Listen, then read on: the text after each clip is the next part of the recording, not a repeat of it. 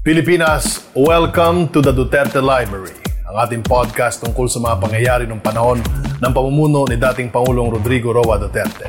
Dito, babalikan natin ang ilan sa mga pangyayari sa administrasyon ni Tatay Digong at baka may mapulot tayo na aral o di kaya may maisip tayo na nagawa na noon na maaaring ipagpatuloy o gawing basehan ng mga follow-up programs. Ito po si Martin Andanar, dating miyembro ng gabinete ni President Mayor Digong.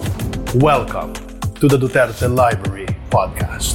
Sa episode na ito, babalikan natin ang linggong October 15 to 21, 2016 kung kailan dinalo ng Pangulo ang Brunei at nakipagkita siya sa Filipino community doon at pagkatapos ay tumulak siya papuntang China. Pilipinas, ito po si Martin Andanar at ito ang The Duterte Library mula sa ating digital archive. Linggo, October 16, 2016. Nagtungo ng Brunei Darussalam ang Pangulo.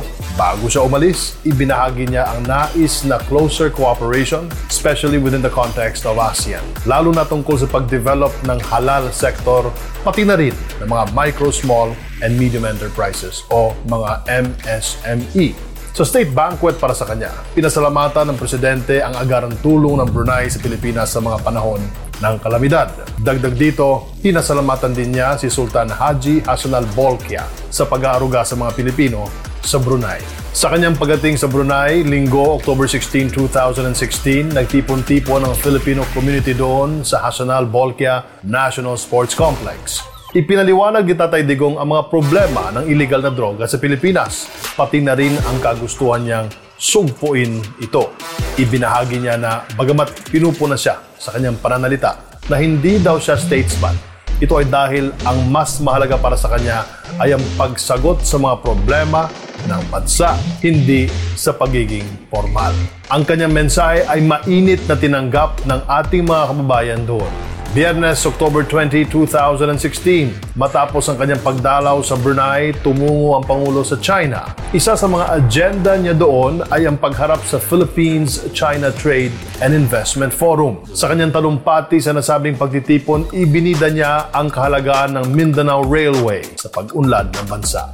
Binanggit din niya na kinakailangan ng Pilipinas ng pera para sa plano nito tungo sa kaunlaran. Nagwakas ang Pangulo sa paghimok sa China na tulungan ng Pilipinas at nagbigay ito ng reassurance na di mababahiran ng korupsyon ang perang ipapahiram nito. Pilipinas, yan po ang ating mga nakalap mula sa The Duterte Library. Sa pagbalik tanaw natin sa panahong iyon, makikita natin ang katotohanan na kinakailangan ng Pilipinas na mapanatili ang magandang relasyon sa iba't ibang bansa. Ang Brunei, host country ng ilang kababayan nating naghahanap buhay doon.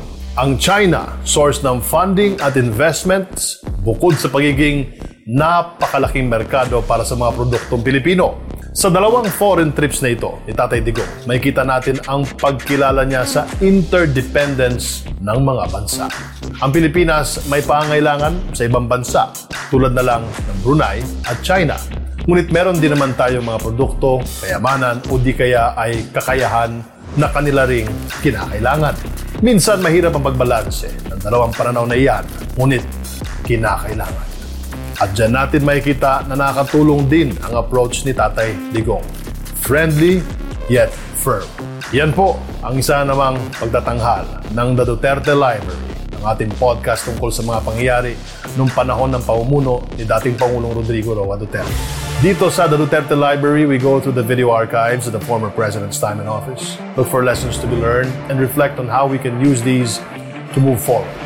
Ito po si Martin Andanar, dating miyembro ng gabinete ni President Mayor Digong.